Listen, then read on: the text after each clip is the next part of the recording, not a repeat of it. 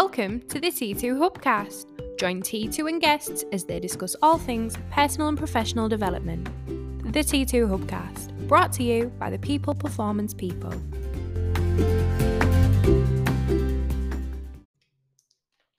Welcome to the T2 Hubcast with me, Spencer Locker. And me, Martin Johnson. Morning, Martin. Morning, mate. How long has it been since we've been in a room to do You're never around this? anymore. You're never around anymore. I think I was wondering this week whether you're actually a T2 employee anymore. You've been on the road for how long? Oh, crikey. Many different roads. That's the thing. It's been up and down and left and right and working with some fantastic clients. Really, really interesting and diverse. Do you know what? When you say about many roads, I was having a conversation yesterday with our new apprentice, Sophie. Yeah. Sophie's 18. Yeah. And she was talking about how she had to go somewhere and she was like following the sat nav. Yeah. And it was like really daunting. And I went to her, do you know, when I first passed my test, I had to go on the roads for work and I had to use a map, an old school map. So I remember my first ever trip to Cumbria, Kendal. And I didn't have a clue where it was. And I had this massive A to Z map of the UK on the passenger seat, open, and drawn a felt tip pen, like, you know, map to where I was going. And I had to write all the roads and the junctions down. And that's when I was 19, that's how or 20, that's how I got to places. Yeah, same And here. Sophie sat there going, the sat nav was really confusing. You know, it's like, God, I'm feeling all that. But yeah, you've done a lot of travel, haven't you? And yeah, it's good to catch up. And yeah, what we're going to talk about, Spence, because I mean, I don't know if this has got anything to do with your travels or is this just something that has come up recently or. Well, it's funny you should say that. So as you know, as you said, I've been on the roads up and down the country quite a bit. And I'm a big music fan. You are. However, I thought I'd shake it up a bit, be a bit dangerous. And I've been listening to some podcasts. Careful with that, opening your brain up to new stuff.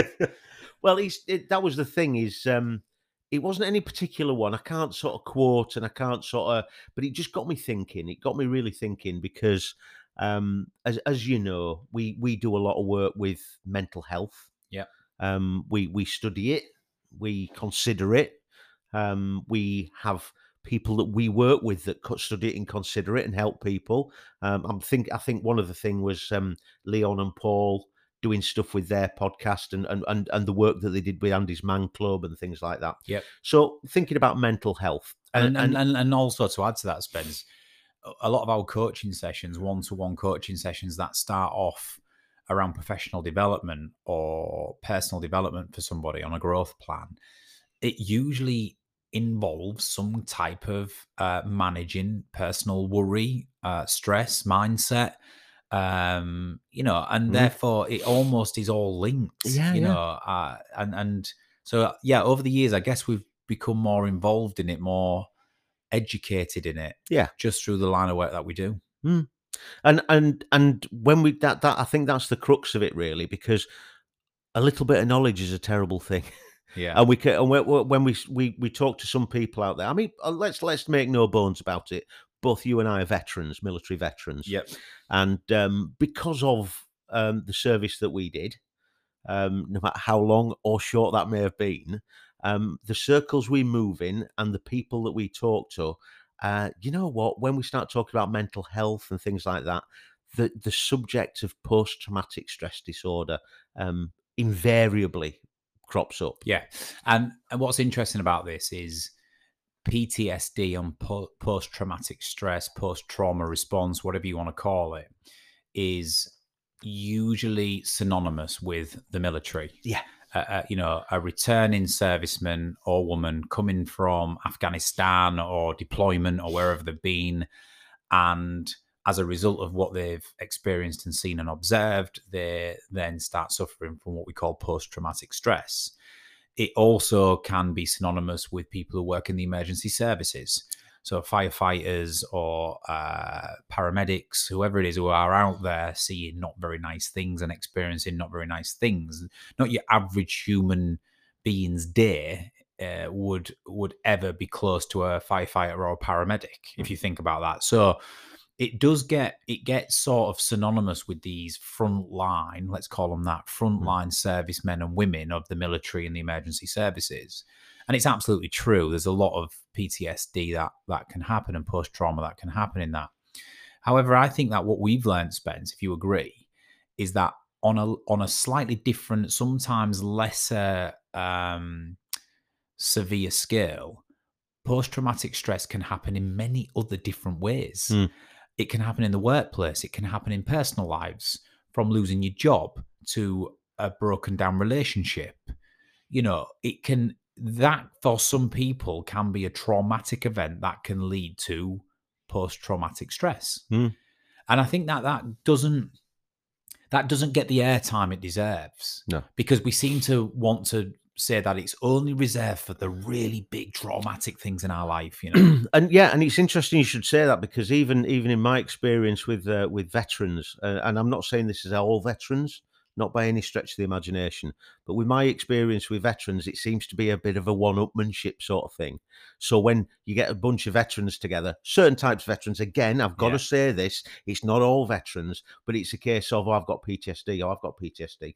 How that's been diagnosed, I don't know, whether it's self-diagnosis or not, because a lot of people might suffer something, go through a traumatic experience and then go, well, I don't like that, therefore I'm suffering from PTSD. And it's not quite as simple as that. No, it's complex. But I guess our point for this conversation, isn't it, is that, trauma can be different things to different people. It can happen daily without it being a life or death situation. Without necessarily seeing or observing a gruesome or worrying thing. It can be a traumatic event for somebody to go to a job interview. It can be traumatic for somebody to have a friendship broken down. It can be traumatic for somebody to lose their job and already be struggling and not know what to do. Yeah. So I think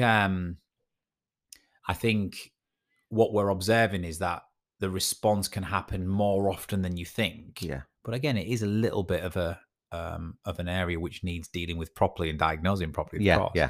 But what we're going to talk about here, Spence, I think is something which I think is important for people to understand from this podcast, which is no matter what event or situation causes you a challenge or trauma or is perceived as trauma or whatever it might be, you don't always have to go down that post-traumatic stress route. Yeah, that is not it's not the default, is it? It's not the default. And this is one of the things that sort of jumps out at me, is because the post-traumatic stress, it tends to get a lot of airtime. A lot of people assume it. And when, again, potential employers are looking at ex-servicemen, ex-emergency services, things like that, then they may sort of assume that there's going to be some sort of post-traumatic trauma or post-traumatic stress or anxiety. However, there's another side of that very, very few people know about. Okay, let's go for it. So what's the opposite to post-traumatic stress? It's the other side of the coin is post-traumatic growth. Is that something you're familiar with, Martin? I am now. I am now, since you told me we was podcasting on it. But yeah, and I get this because it's the answer to the question: how can two people go through a similar shared experience? One comes out from it and it affects their life negatively. The other can come out from it and it affects their life positively. They harness it and channel it. Yeah, and it's purely down to the predisposed position of those two people in the first place, which we'll come to. And it also comes down to the way they perceive that event going forward. Yeah.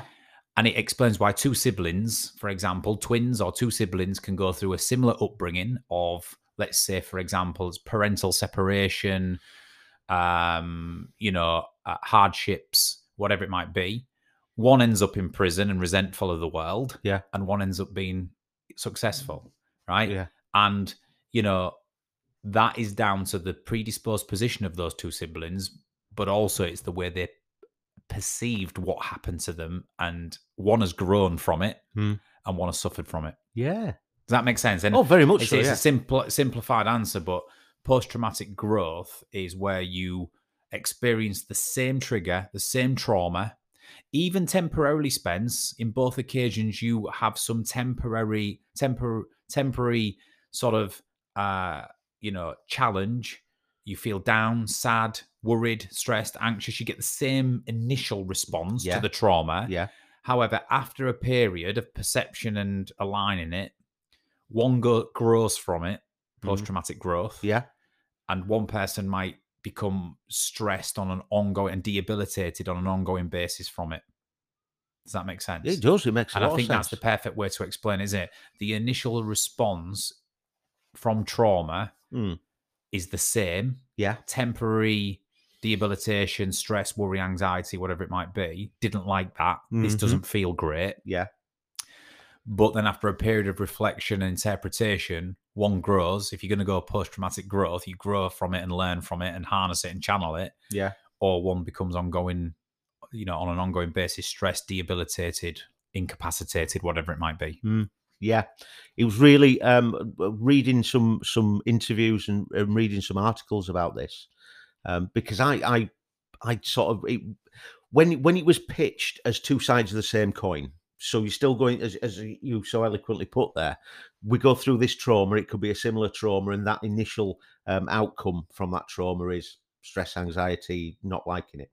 However, looking at some of the reports, some of the things that some of the articles that I've read, where you've got people questioning, why have I come out of this situation, and now the world looks like a better place, and colours are more vivid, and relationships are more precious, and are putting more effort into the. And it's just that I hate saying unbridled positivity, but it's almost an gratitude rather than expectation.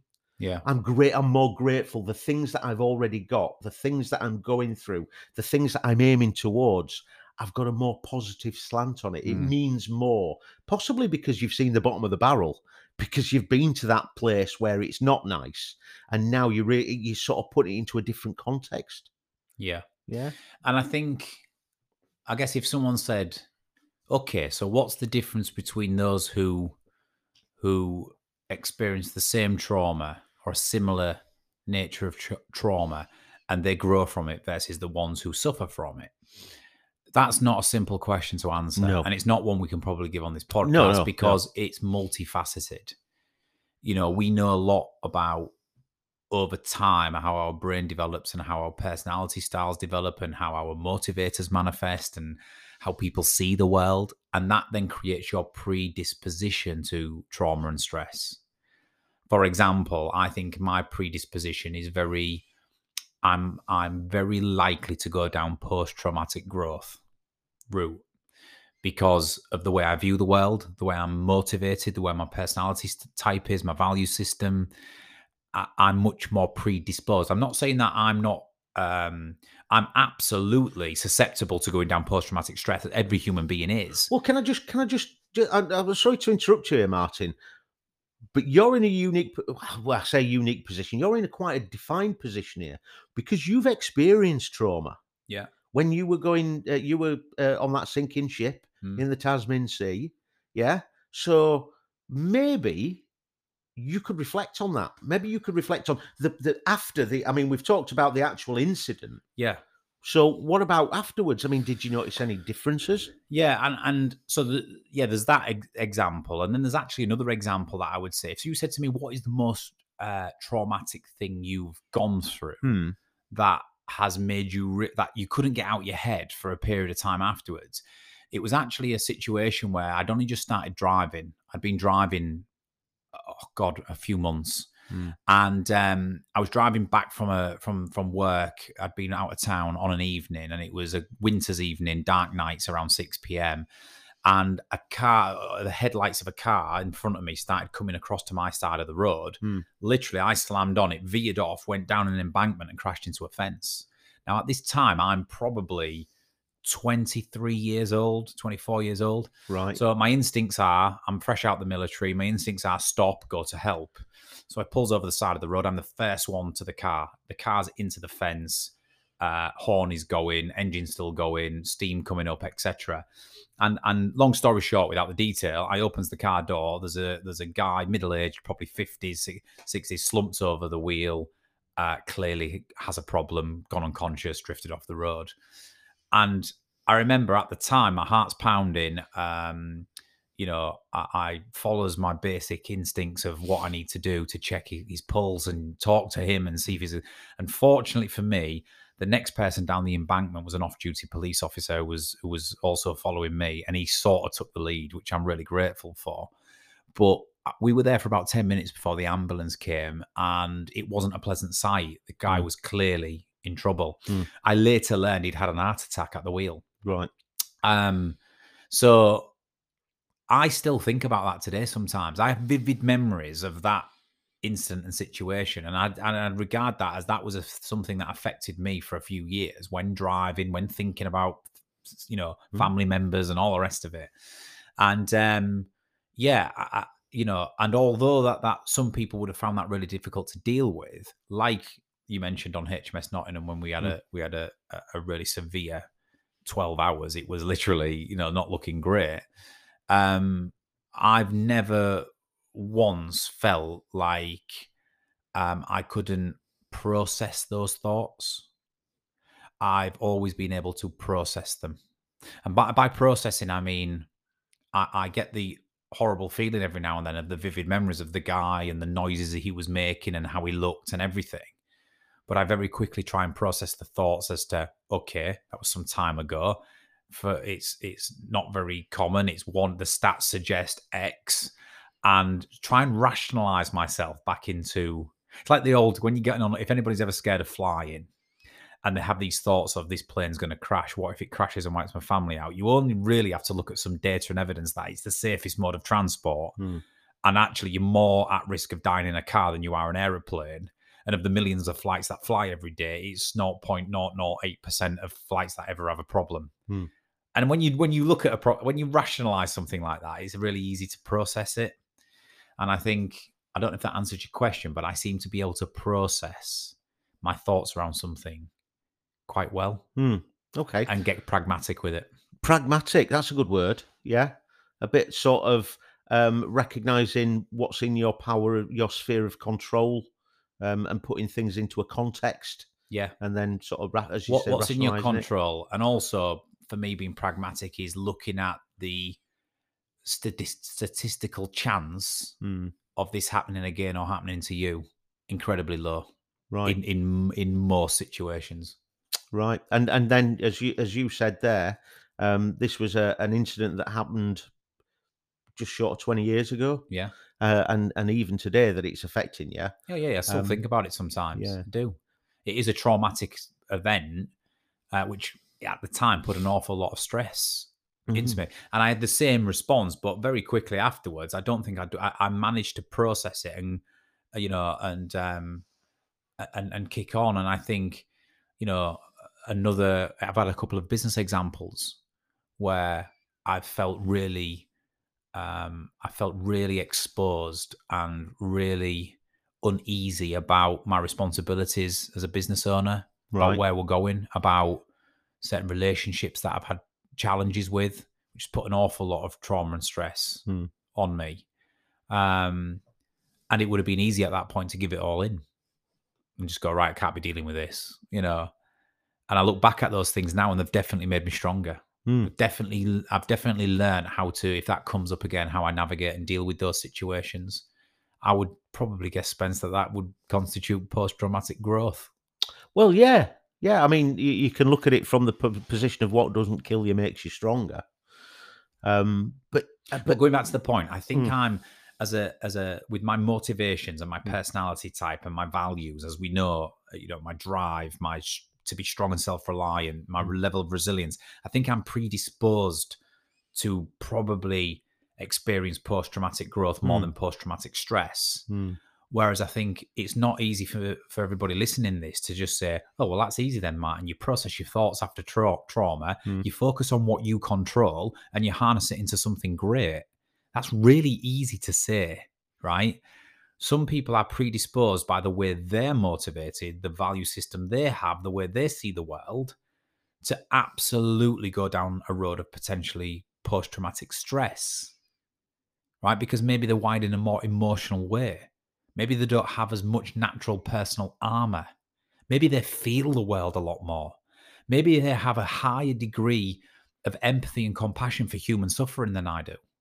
And that's not making me out to be a bad person. No. But some people have a higher degree of empathy and compassion for human suffering. So when they experience human suffering, it's not easy for them to get over because it's the whole core, the value, it's all their system. Yeah. Whereas somebody who has a degree of empathy and compassion for human suffering, but it may not be to the tune of that person, may be able to contextualize and process and be pragmatic about a situation more than that previous person. So it's not easy, is it? No. So many variables in there. But I think looking at some of the things that the results of some of the studies, they were talking about a lot of the people who reported post-traumatic growth specified 3 ways in which their psychological function increases. So it was basically relationships. Yeah. So it's externalizing how you relate to other people, changing their self-view. So it's sort of rationalizing your perception of yourself. So sort of developing wisdom, personal strength, something that I mentioned earlier on, gratitude rather than expectations. Just on that subject, I find that for me as an individual myself, I find that I suffer more from mental health when I focus on my expectations rather than my gratitude. Yeah. So the things that when things aren't coming my way that I think should come my way, that impacts on me negatively. Yeah. And I know it's a step away from it's not post-traumatic stress and not necessarily post-traumatic growth, but for me, for focusing on what I'm grateful for, where I'm actually been, and the fact that maybe some of the trauma that I've experienced hasn't impacted me that badly. So I'm quite grateful for being in the position I'm in. Well, I'll tell you someone who I met who I think absolutely epitomizes post-traumatic growth. We had a Royal Marine speaker at one of our T2 talks called Paul Weiss. Oh, MC. yeah. Paul Weiss. Not been in touch with him for a while, actually, but he does a great keynote. He was blown up in Afghanistan on deployment. And when I say blown up, he was the first in line of his troop, was heading towards a compound, spotted a device in the wall. By the time he turned around to get people to back off, it went off. Right. So he was in the vicinity first in the blast. Yeah. He had all sorts of injuries from his arm to his leg to quite a lot. I think he's got a prosthetic limb on his leg as well. And it was horrendous injuries. I remember him showing some of the pictures in his thingy. Anyway, he says for a period of time afterwards, he suffered negatively with, like, obviously being angry at it. Why him? What does this mean for him? You know, how it's affected his life, how he's going to do this. And he didn't know well for a period of time.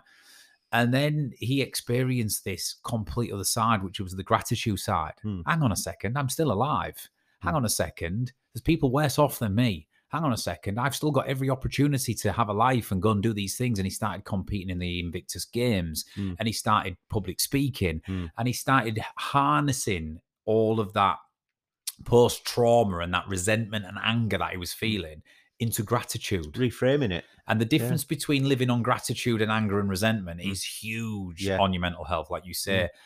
If you want to check him out, Paul Weiss MC online, I think he's got talks called The Commando Who Refused to Die. Yeah. And he's a fantastic bloke, and he's absolutely epitomizes gratitude and how you can harness that into post-traumatic growth. Right. So sort of taking from that and listening to what you were mentioning earlier on, so that from the point of trauma, the journey from that point of trauma can be very, very similar. It's sort of that not happy and not positive. I think the journey, and all this, that, and the other. But then it starts it's like a crossroads to diverge. Yeah, I think you're right. I think trauma will instantly, in the moment, and temporarily affect every human being, no matter how resilient you are. Trauma's trauma. We're not used to it. We don't live it every day, right? And I think everyone, including myself, in that scenario of attending the accident with the guy, it's enough to give you a wobble. So I think the initial response is similar in everyone. Short for a period of time after, though, there will be a crossroads. You'll either end up going down a road of post-traumatic growth, harness it, channel it, experience gratitude, reframe it, be pragmatic, or you'll struggle to do that, and that can lead into ongoing post-traumatic stress. And I'm not so sure you're entirely in control of which way you go. I think you're naturally predisposed to go down one, but I think if you take something away from this podcast, I think it's know that there is another road. Yeah. And that people do come out of traumatic incidents, stress, anxiety, worries, big life events, and they do become stronger and better for it, and they grow out of it. Yeah. And if you can just start thinking about that, that's an option. By focusing on the controllables, by displaying gratitude, by reframing, by getting pragmatic, it offers hope. Yeah, I think it does. I think, and I'm not necessarily talking about, because I think some people see PTSD or variables PTSD as a bit of a sort of a badge of honor, a bit of a, I'm ex-military and yes, I've got PTSD. And it's not necessarily these people that have been officially diagnosed with it, but some people who think, you know what, I've been through a certain amount of trauma, I should feel this way, I should feel bad, and maybe they do feel bad to varying degrees. But again, with this growth thing, this is something that not a lot of people talk about, and I think it is that as you said, there's another way. Well, even though the minority are probably people who, like you say, maybe go down that road of badge of honor, I think the majority who have genuinely been diagnosed with it and got it, I think even for them, there'll be a period of time where that can turn into post-traumatic growth. Yeah, And for some, it might be a few weeks. For some, it might be 6 months, a year. For some, it might be 3 years on their journey.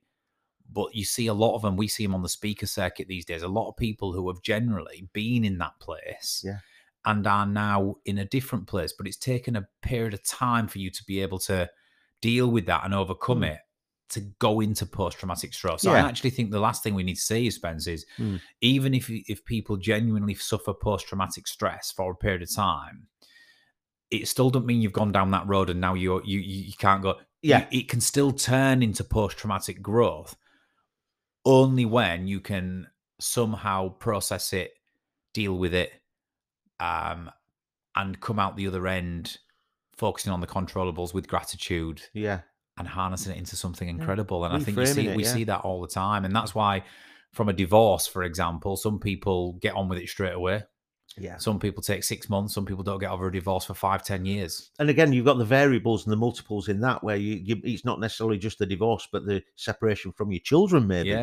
How are you going to deal with that? Some people get over the loss of a close loved one within a year or two. And when I say get over, nobody fully gets over it, but some people process it quicker than others.